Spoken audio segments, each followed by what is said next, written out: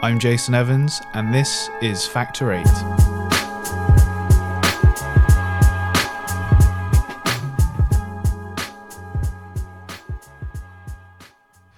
Welcome back. It is the 23rd of December 2022. This is the Factor 8 podcast, the Christmas Eve's Eve edition. A little bit later, I think, than I wanted to put out the final podcast of the year. Namely because I was hoping that part of this podcast would be discussing, in some detail at least, the submissions that have gone in from recognised legal representatives and some other core participants to the inquiry. However, the inquiry haven't actually publicly disclosed them as of yet. So we're not going to be doing that today, but there's still plenty of stuff to catch up on. And I'm sure that in the new year, probably, hopefully, if they're disclosed by them, the first podcast of the new year, hopefully we'll be in a position to go through those submissions and maybe look at some of the key points from the various ones, including not just submissions that have gone in from our community, the Factor 8 community, and others impacted, but also submissions that have gone in from the government, the various blood transfusion services and health boards, etc. So we can take a look at those. But there's still, as I say, plenty that has been going on right up until the last minute before Christmas, really, that we can run through today.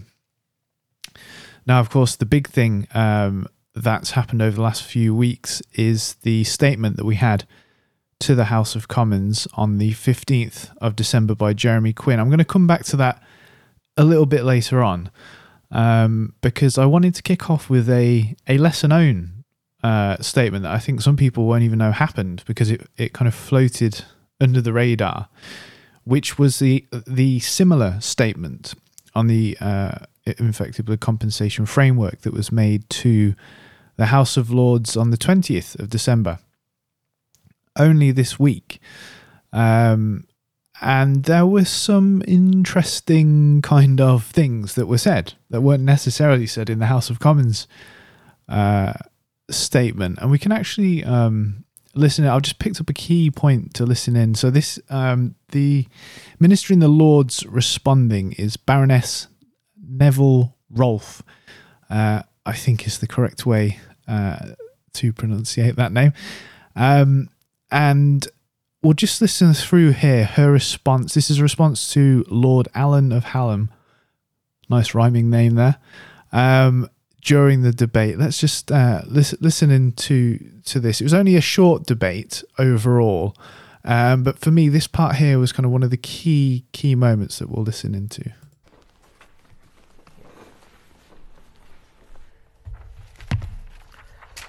My lords, perhaps I could just start by saying that this is an unimaginably awful matter, causing heartbreak and pain to all those directly and indirectly affected.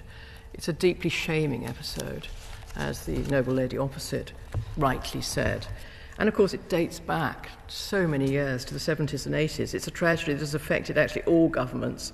And you know, we have to resolve it and move forward.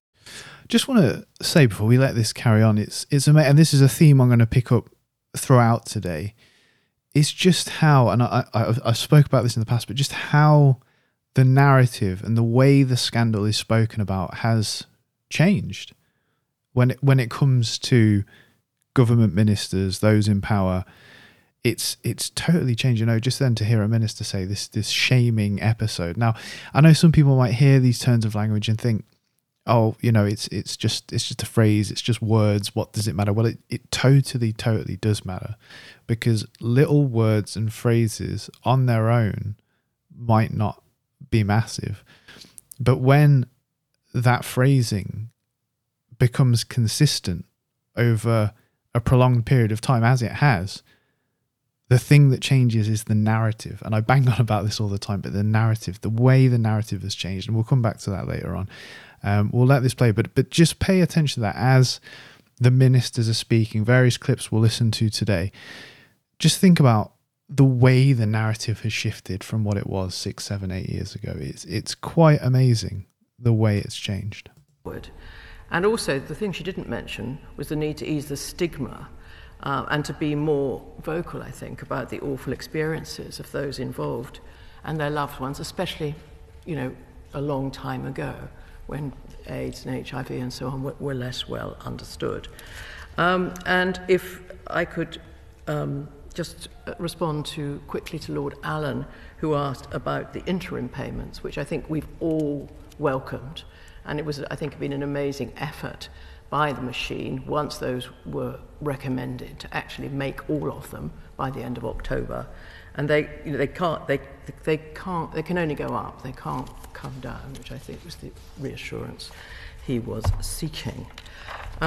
Moving on, the noble lady had a number of questions. I think the first question was, can we commit to publish a full timetable for compensation?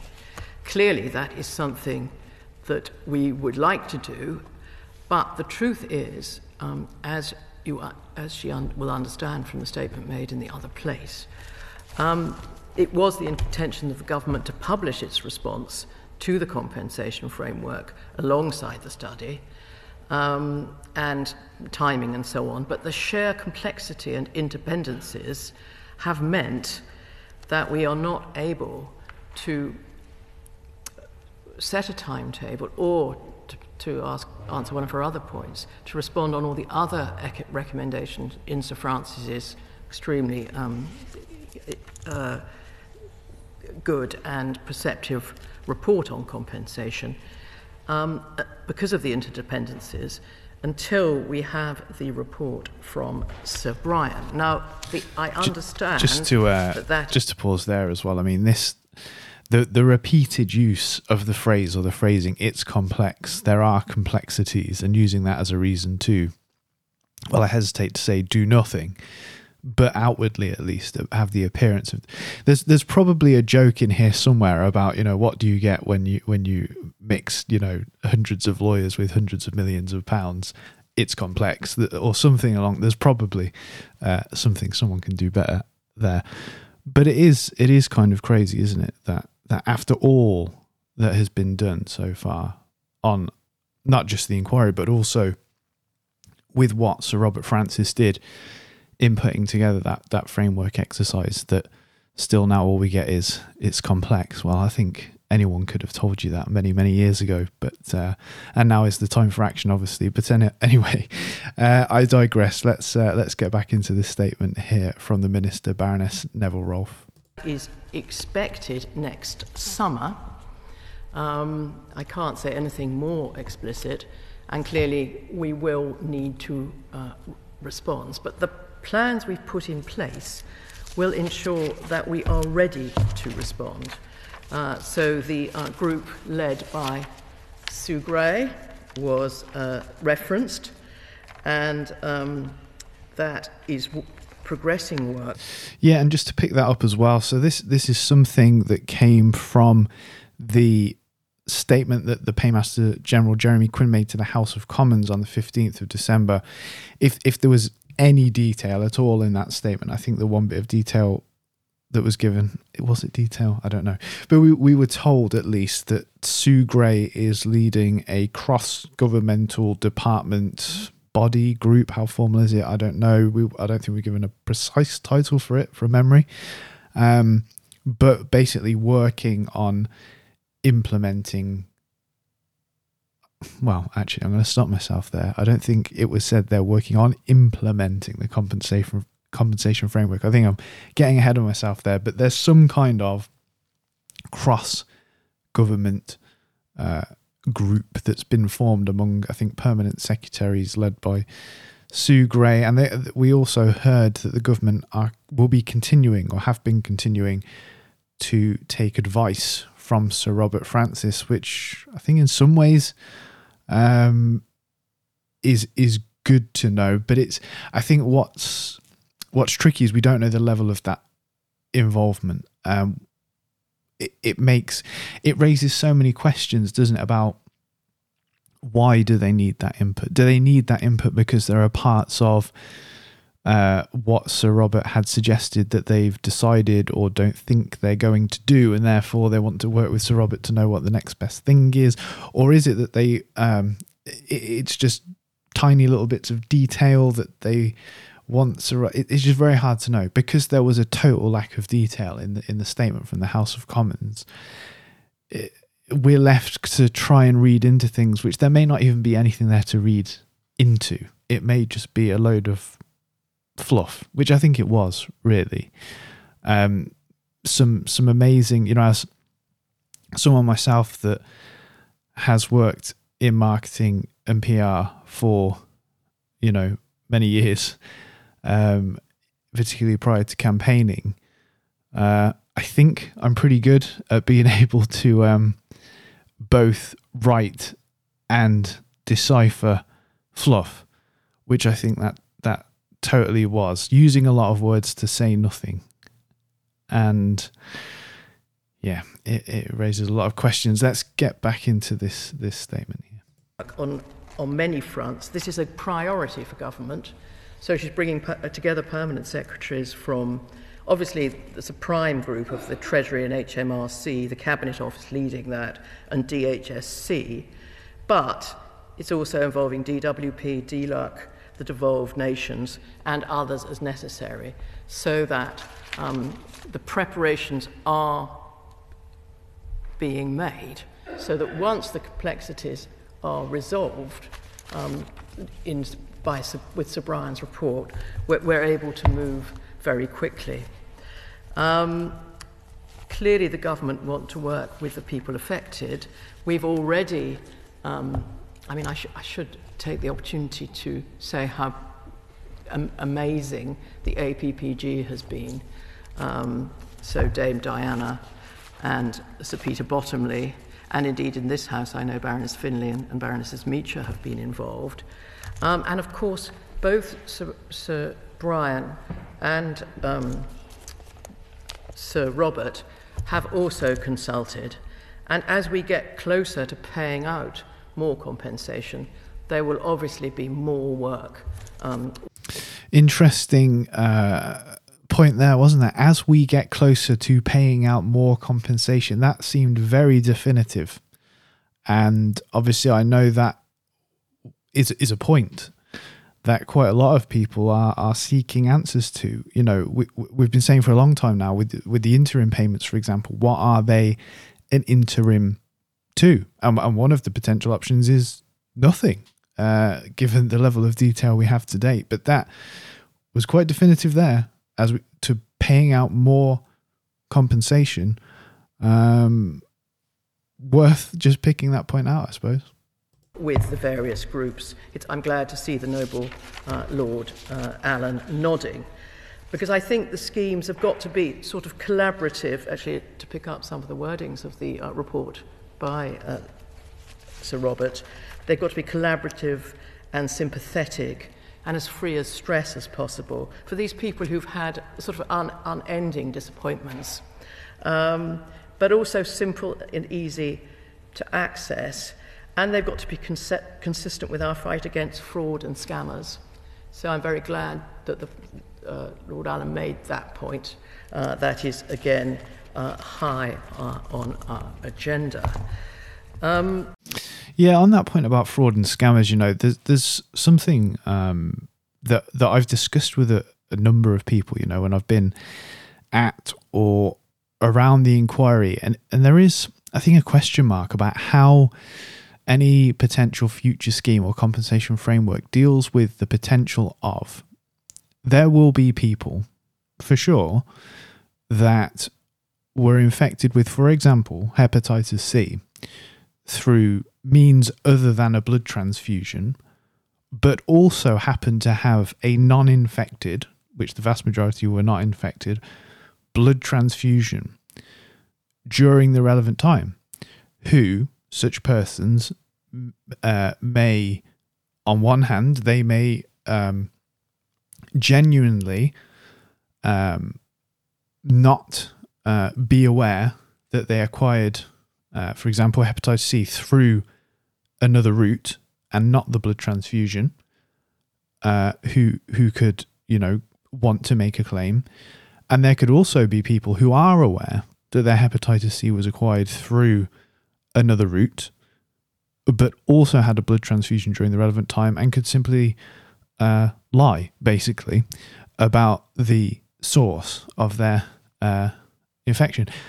And I don't know. I've had many discussions with people about this. That is a whole area where I think the solution is really, really very, very difficult, especially when the obviously on the other side to that wall, you have people that were infected with hepatitis C through, for example, a blood transfusion, who maybe don't have medical records, don't have full proof, and are then in a battle at that balance about not wanting to turn down or deny a genuine claim because of a lack of proof, whilst also wanting to prevent fraud and preventing non-genuine claims, or not even sometimes non-genuine, if it, like the latter example I gave there, where someone who knows that their infection was not acquired through a blood transfusion but can see there's the potential to make that argument. Where is that? But I think that particular element is very, very difficult, and I don't know what the solution is. I think that needs a hell of a lot of thought, and there probably are some solutions to it, but I think no ultimate answer there is going to be 100% foolproof. But yeah, an area for a lot of thought for sure. We are working cross-government to make sure we can deliver on the recommendations of the report. As I have already explained, it's a high-level cross-government working group. It's meeting monthly. It's gearing up, thinking about the IT systems, how we make sure we contact people who might want to seek compensation once we know the precise framework. And making sure everyone can respond. I think with these public issues, that I think publicity is very, very important, and people across the House can help with that. I do hope as well that on this note, when they're talking about contacting, registering people with the schemes, I really hope that the people working on this kind of get smart in terms of advertising in today's world. Print media is dying by the day. Now, the tools exist online to target people, to remarket to people.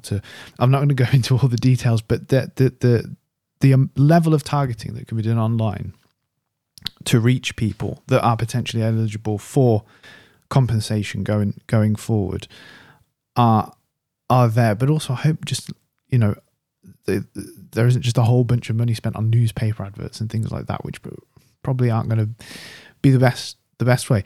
But also, I think one thing that the government could do now that would absolutely help with this, particularly when it comes to those affected who are not eligible for any kind of ongoing financial support or interim compensation right now, is to allow them, and I've argued with the English Infected Blood Support Scheme for the best part of 2 years, and I actually submitted these email trails, over 130 pages, I think, to the inquiry only a few weeks ago, of the battle to, one, get factor rate listed on the support scheme website, which they just refuse to do, and have done for a long time on a completely irrational basis. I won't go into all the details now. But also, the most important thing they could do is to allow those people affected who are not eligible for any kind of ongoing financial support or interim compensation to register just for news and updates, just to have a simple mailing list widget on their website. It would take literally 5 minutes for anyone that knows anything about websites to install that on their website. And then people could just enter their email address and the name, and they'd be able to receive email communications from IBIS about what's going on, even if it doesn't affect them, just so they're in the loop. I've argued with them for that for years, and to date, they still haven't done it. It would cost almost nothing to do in time or resources, yet they just refuse to do it. It doesn't have to be any more difficult than you can go on the Factor 8 website. There's a sign up to our mailing list widget. And if I can set that up, I'm sure someone, in the civil service can set up a similar one on the IBIS. I'm sure they could do it. I'm sure that's not even the issue. The issue is for some reason that is beyond me, they just don't want to. But if anyone in a position to make that happen listens to this, please do that. I think it would go a long way to helping a great many people. So that people do know what is happening. The final point I don't think I've covered is about whether there should be an ALB. That's one of the recommendations in the Sir Robert report. And we are, of course, giving that very careful consideration. It's clear how important it is that any vehicle for delivery of a compensation scheme carries the trust of the victims. I really can't make that point strongly enough. But it's also got to achieve the objective of delivering compensation in a speedy and efficient manner. And of course, there are issues about legislation and so on, which the Grey Group are looking at. So, to conclude, we are doing everything that we can within the constraints that I've described, and which the Paymaster General, who spoke in the House last week, was very honest about. We will be making progress statements to the House so that we don't repeat the difficulties of the past, and we're absolutely determined as a government to give this priority and get this thing sorted, because it has been a serious failure, and we have to compensate those who've had such a ghastly time. Again, I can only re-emphasise what I said about the narrative. Could you imagine 7-8 years ago, government ministers saying, we have to compensate? Not we might, not we could, not we should. We have to compensate. It's things have certainly moved on a lot, and that's why I wanted to play that in full. I thought it was a powerful and important statement from the minister. I know it's not intricately detailed, but it's reading into the overall message. I think that says a lot. This has been a serious failure, and we have to compensate. Could you have imagined Jane Ellison, Nicola Blackwood, and Milt, you can go back through all these ministers. Could you imagine any of them saying something along those lines? Because I certainly couldn't. Anyway, we'll move on. Obviously, we can't go into detail on the submissions because they have not been disclosed publicly. However, personally, I would like to thank everyone that has worked on those. Obviously, in particular, our legal team at Collins Solicitors, Stephen Snowden, KC, Brian Cummins, AK, and of course Danny, Des, the whole team at Collins, including all the paralegals as well, Rio and everybody. I'm not going to name them all, but thank you. It is greatly appreciated, and I say that on behalf of, I think, of a great many people. And thank you, to all the legal teams that have produced sensible submissions. So, what else? Let's get back to then the written statement in the House of Commons on the 15th. Jeremy Quin. Now, I'm not going to labour on this point too much because obviously this was a while back now. However, and we've picked up some of the detail from that House of Lords statement as well. But let's have a quick listen to, I guess probably the part where we get a little bit of detail. We're not going to go through all the questions and everything, but just one of the parts where we get a little bit of detail, at least from Jeremy Quin, Paymaster General, 15th of December. However, I want to assure those affected that this government, which delivered a statutory inquiry and interim compensation, remains absolutely committed to our intentions in commissioning the compensation framework study. Accordingly, and recognising the need to continue to build trust with the affected community, just going to stop there as well. I've been wondering for a while now. I was listening back to this earlier. I don't know what Jeremy Quin means there when he says we remain committed to commissioning the compensation framework study. I mean, to me, that says we're going to make the compensation framework study happen in full. I mean, we are committed to commissioning the compensation framework study. I mean, I don't know how else to interpret that, really. I mean, I think there's so much from what was said in this statement that needs clarification, but and that just comes out so rapidly. It's very easy to miss it. But the minister just said we are committed to commissioning the compensation framework study. So, I mean, that could be a seriously major thing, but it was said so off the cuff and so rapidly that I think when I actually watched this the first time round, I didn't even notice that was said because it was said so kind of just rushed.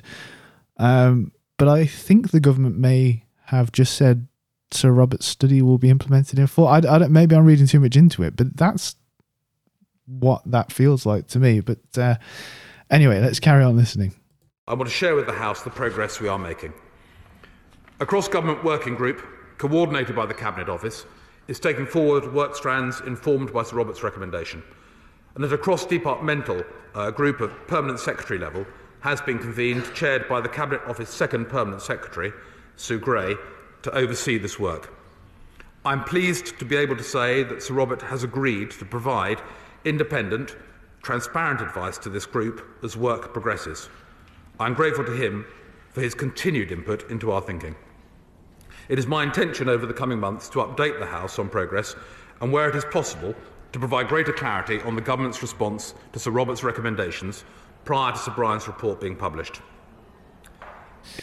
Well, I'm going to stop it there. We're not going to play the whole thing, but I just wanted to play the part where we hear a little bit of detail about this Sue Gray group.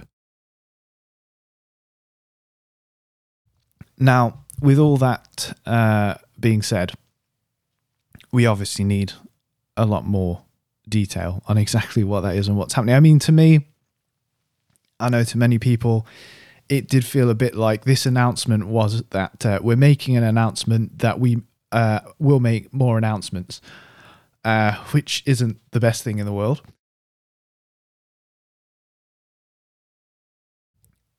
So we'll have to see what becomes. But to me, when I hear promises of better updates and more communication, my mind can't help but go back to the minutes that came out of a meeting we had at the Cabinet Office in January 2020. And within those minutes were promises of more regular updates. And they even contained timescales. I think it was like once every few months. I can't remember exactly, so this shouldn't be quoted on. But it did have basically promises in there of better communication and when it would be made. And I wrote to the Cabinet Office weeks ago now to flag that those things had not happened and asking for a response, and I still haven't had one. So forgive me for not holding out too much hope that we'll get better communication now, but I hope I'm wrong. I hope, as ever, to be proved wrong on that point. But there you go. Right, slightly different subject. If we roll back to the 24th of November, you'll remember we had the debate, the Westminster Hall debate, where the minister responding there was Alex Burghardt. So this was the 24th of November. Now, we spoke about that debate in the last podcast. I'm not going to speak about the debate itself again. However, what's really important about that debate is ahead of that debate, there were a number of briefings flying around. There was a briefing by Factor 8, there was a briefing by the APPG, but there was also the debate pack that is authored and produced by officials in Parliament. Now, upon reading through that debate pack, I was concerned about some inaccuracies it contained. And I spoke about this in the last podcast. So again, if you want to get the full rundown on the inaccuracies, which are addressed somewhat in the response I'll get into in a minute as well, listen to the last podcast first, if you haven't already. Now, a few days later, after I'd written to the authors of this report, I received a reply, which I'm going to read out in full. But before I do, I want to say that I was very grateful for not only the reply, but for its content as well, because I think it was one of the few times where I'd written to... Look, I know that the people that wrote this report are supposed to write it independently and biasedly, and they are not the government. But I think you can get so used to writing to anyone with an @parliament.uk email address, expecting either no reply or a reply that is unhelpful, that answers a question that wasn't asked. I'm sure people listening will know that feeling, the copy and paste replies, etc. But this reply, which took only a few days, I thought was very thoughtful and addressed the actual issues I'd put forward and provided a solution. And I think it's very difficult for any human being to say, I got that wrong, or I could have done that better, and to fix whatever it is.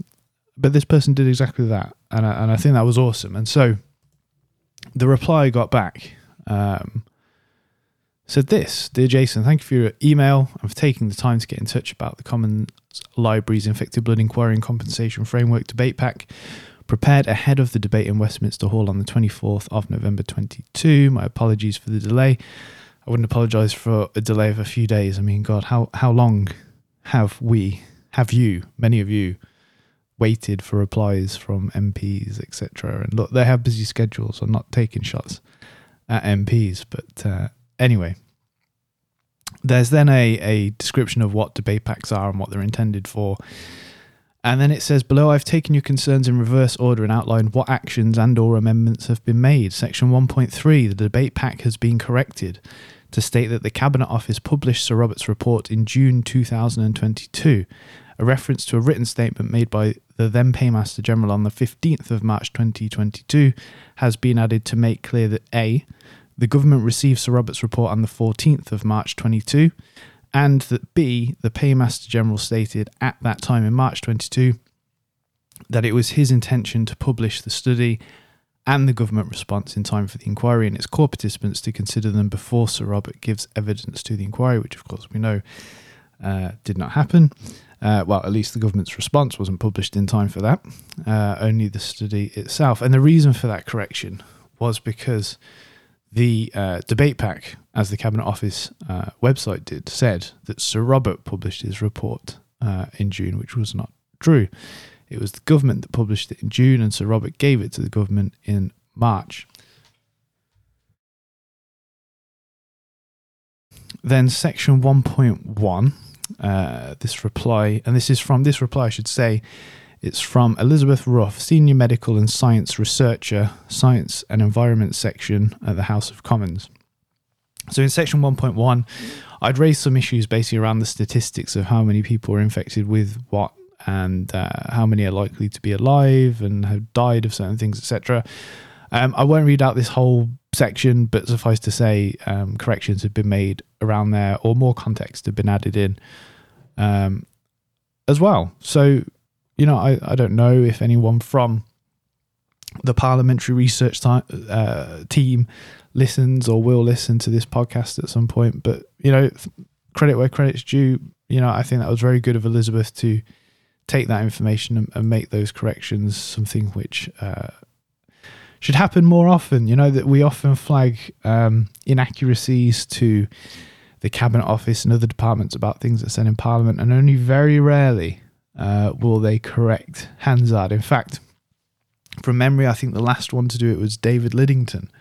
And that was quite a few paymaster generals ago now. Was he even paymaster? I think he was Chancellor of the Duchy of Lancaster. But they changed it. At some point they changed the kind of ministerial stuff that you get with certain positions, because there was a time where that combo of the Chancellor of the Duchy of Lancaster and the Paymaster General was all in one, and then they separated it, and then it was just Minister of State for the Cabinet Office, and now it's something different. But I think it's changed a couple of times. But there we go. So good to see those corrections were made to that debate pack, particularly if that debate pack is to be used again in future debates as well. We did write to the Paymaster General on the 19th of December as well, so just a few days ago, to Jeremy Quin in regard to the statement that he'd made on the 15th of December. We said in that letter, I'm going to summarise it rather than reading the whole thing, but we said while there was upset about the timetable and lack of detail, that we welcome this commitment some way through the debate. There was a question from Stephen Kinnock MP, and the indication in response to that was that the government has accepted the moral case to pay compensation to those who had lost parents, which was the first time we had heard that in that context. That development was also covered in the Mail on Sunday as well. Shout out to Tony Ferrugia for helping and participating in getting that news article to happen. It was only a very small article in the paper. I don't actually think it appeared online, but it was actually in the paper, the Mail on Sunday that week. And so we said in this letter, I said we asked that a similar explicit statement be made quickly regarding both A, the estates of those who have died, and B, those who had lost their children, because I totally understand how whilst getting that kind of statement in that debate will be of some slight minuscule reassurance to those who lost parents, we still need, to get the same for estates and those who lost their children. Really, really important. We then go on to say, we highlighted, so at the end of the debate, towards the end, there was a question where, I can't remember exactly what it was about now, but it was something in terms of making the scheme simple. And the response that came back contained the quote. This was from Jeremy Quin. "We do not want to layer onto that the complexities of having to seek expensive advice to be part of a scheme." Which, to me, and I think many people, sounds a lot like "we don't want you to have lawyers," which is pretty worrying, and something that we know the government have attempted time and time again. They tried it with when we're at the terms of reference, even before the inquiry was established.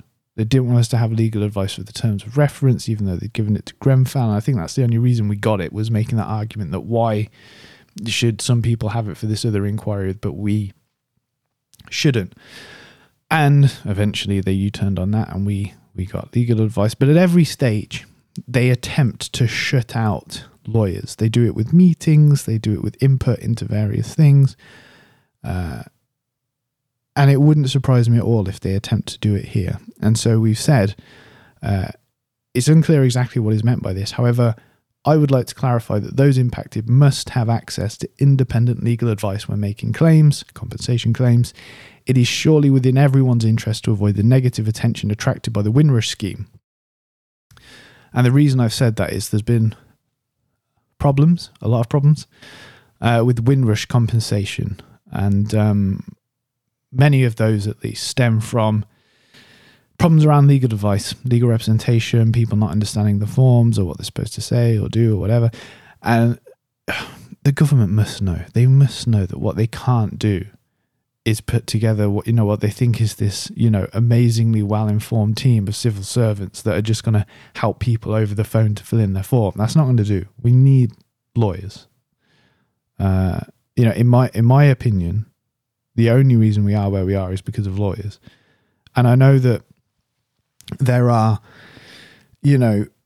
some some people have negative feelings towards lawyers. You know, the amount of times I've heard people say things like, well, the only ones, you know, that come out well of all this is the lawyers, how much money are the lawyers making, etc. And, you know, at the end of the day, we need them. And, you know, in the example, you know, of Collins, who represent us, before the inquiry was announced, they took risk, you know, financial risk to take on our case. And as far as I'm concerned, with that risk, considering it's paid off for the inquiry, should come, you know, I hesitate to use the word reward, but it should. And we need that advice. That's, you know, there is no incentive for me to say that, other than I genuinely think it's the right thing. I think people need proper legal advice, just the same way they've needed it throughout the whole inquiry process. So let's hope that we get some clarity on that point. And I really hope this whole thing doesn't get steered towards a place of trying to do us out of legal representation. I really hope that doesn't happen. So I think that's where we'll leave the debate there. So we've got just over 3 weeks until the closing hearings begin. It's weird because I think we all might be in the mentality of, oh, you know, we're going on a break now. It's Christmas. It's New Year. But if you remove that, there's just over 3 weeks until the closing hearings begin, which, all being well, will be the last hearings we have of the inquiry. But you never know what may happen. There could always be some very unusual event that would trigger Sir Brian to call another hearing. We'll see. But all being well, those will be the final closing hearings. The registration is closed on the Affected Blood Inquiry website now, but you can still email the inquiry. The email's on there if you do want to attend. I do want to attend any of those hearings. The email's on the website. But I think, yeah, as we come to the end of 2022, I mean, it's been obviously a massive year in many respects. You know, it saw the end of the evidence hearings of the inquiry.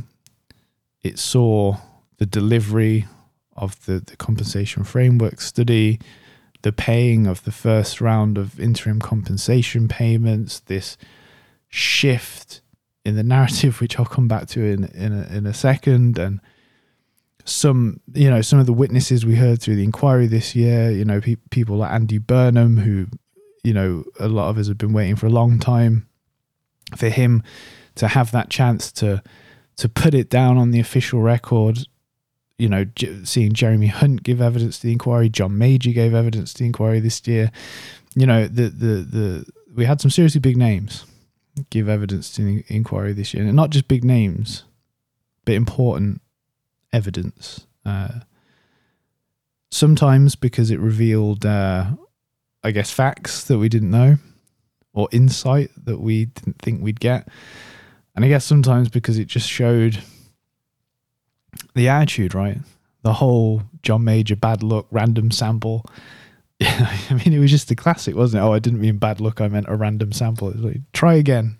You know, you can keep going with different terms, but I mean, it's, yeah, a big year, obviously, for all of us and for the campaign, and perhaps we are now really, you know, I do think actually that next year really marks the beginning of the end. You know, as we get to those closing submissions. Well, I think it is the beginning of the end, isn't it? Because, well, I mean, for a great many of us, I think there is this real recognition that, you know, there's not going to be another public inquiry. This is it. And however it unfolds, you know, and that fallout will take a year or two, maybe a little bit more. But that is the end, or the ending of the campaign. And I stress that, not the ending of everything, obviously, but the ending of the campaigning. So, Yeah, a big year. And I wanted to end actually just on, I've been talking about the change, the shift in the narrative. And it's really easy to forget it because it's happened slowly. It's crept on us slowly over the last kind of 6 years, the shift in the narrative. And I, for one, would like to give some credit actually to Lord David Owen for back in 2016. Many of you will have been there. In the September, we had arranged a film screening at the Institute of Contemporary Arts of the documentary film Bad Blood, A Cautionary Tale, which is about the blood scandal in America. And, I'd invited every possible kind of politician, hematologist that I could find contact details for on the internet. And in the end, outside of our community, a handful of people from those worlds showed up. One of them was Lord David Owen, Baroness Featherstone was there, Dr. Edward Tuddenham came, and we had 2 people from the Plasma Protein Therapeutics Association that represent the pharmaceutical companies flew in from the US, which was really weird. And for some reason, I remember one of the guys, there was a guy called Jan Bolt, I think he was like the main guy, had like this, I think he's like Austrian or German accent. And his kind of counterpart, who was an American guy, had this like black folder that on the front of it was just an American dollar bill, which I just thought, given they're representing the pharmaceutical industry and like their folder is just a massive picture of a dollar bill, just kind of said everything. And to bring that, you just carrying it, to that event, I just thought was a classic, just faux pas. But anyway, the reason I even brought this up is David Owen. I asked David Owen if he'd give a speech after the film, and he very kindly agreed, and he spoke for about just over 15 minutes. And, I've discussed this with Tony Ferrugia a number of times, but he told us what to do there. He gave us some advice. And I think there were a couple of us, myself in particular, that took that advice very seriously and to heart. And it would become the crux of the Factor 8 campaign, at least. And so let's just listen back to that now, because I think it's really important as to how the narrative has changed. So this is David Owen, September 2016 in London. I don't know where we're going to go. I've almost given up myself. Where did it all go very badly wrong? The cover-up, as I think. I think it began in France, where the Minister of Health, Fabius, who then later went on to be Prime Minister, made a decision that many other health ministers have made. It was not peculiar to him, but he was taken to court, and it looked at one moment as if he might even go to prison. And I think that at that stage, there was a decision to clean up all the files and stop some of the incriminating evidence. It seems in America they've been more successful at getting at the truth, and particularly that inquiry that took place when it was given the charge of review of the whole proceedings in 1995. What should we do now? Well, I think you should go on pursuing the financial compensation. It's inadequate for very many people who have been affected, individual families. And I think that's certainly, the thing cannot be just left. And so that one I do believe you should do. I think it should become much more evident, the scale of the cover-up and the way that the truth has been avoided, because it's only when that has become common knowledge, medical evidence. I mean, that for me, that was the key thing. It should become much more evident, the scale of the cover-up. The scale of the cover-up. And that, I think it's almost safe to say at this point that we've done it. It's not to the point where you can't stop 9 out of 10 people in the street and say to them, explain the contaminated blood scandal to me, and they will. And in fact, some of them or many of them may not have even heard of it still. But I think it's become common knowledge in the sense of the people that we needed to get it, to understand it, or to get that it was a scandal and not an unfortunate shame. I almost feel like it's been done, because never again, and I think this is probably a great way to close off this podcast and close off the year, is never again will we hear a minister say they received the best treatment possible at the time. Nothing more could or should have been done. Everything possible was done, properly, as quickly as it possibly. We will never hear that again. And I think if nothing else it materializes, which is impossible, I think. But if nothing else was to ever come, I think that for me is one of the biggest things this community has achieved, is that those lines can never again be said, will never again be said. I'm really, really confident of that. So look, we're going to end the podcast. I'm going to say everyone have a Merry Christmas, a Happy New Year. We'll be back obviously in 2023. We'll do a podcast before the closing hearings begin in London. I would usually be saying, look, I can't wait to see everyone in London at the closing hearings. However, we've got the Collins submissions kick off the opening hearings on the 17th. This is just to give you a little prose of my life at the moment. Collins are first up. We're first up. Our submissions on the 17th. The day after is the Department of Health on the 18th. Their submissions, and my wife's due date for my first child is the 19th.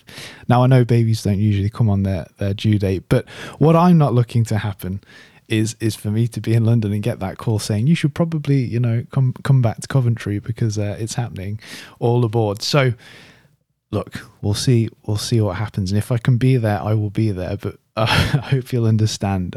I may not be able to be there in person, but I shall be watching for sure, no matter what happens. So, yeah, as I say, Merry Christmas, Happy New Year. I do believe it is the beginning of the end. We'll keep pushing and we'll keep fighting until we get there. For everyone, bye for now.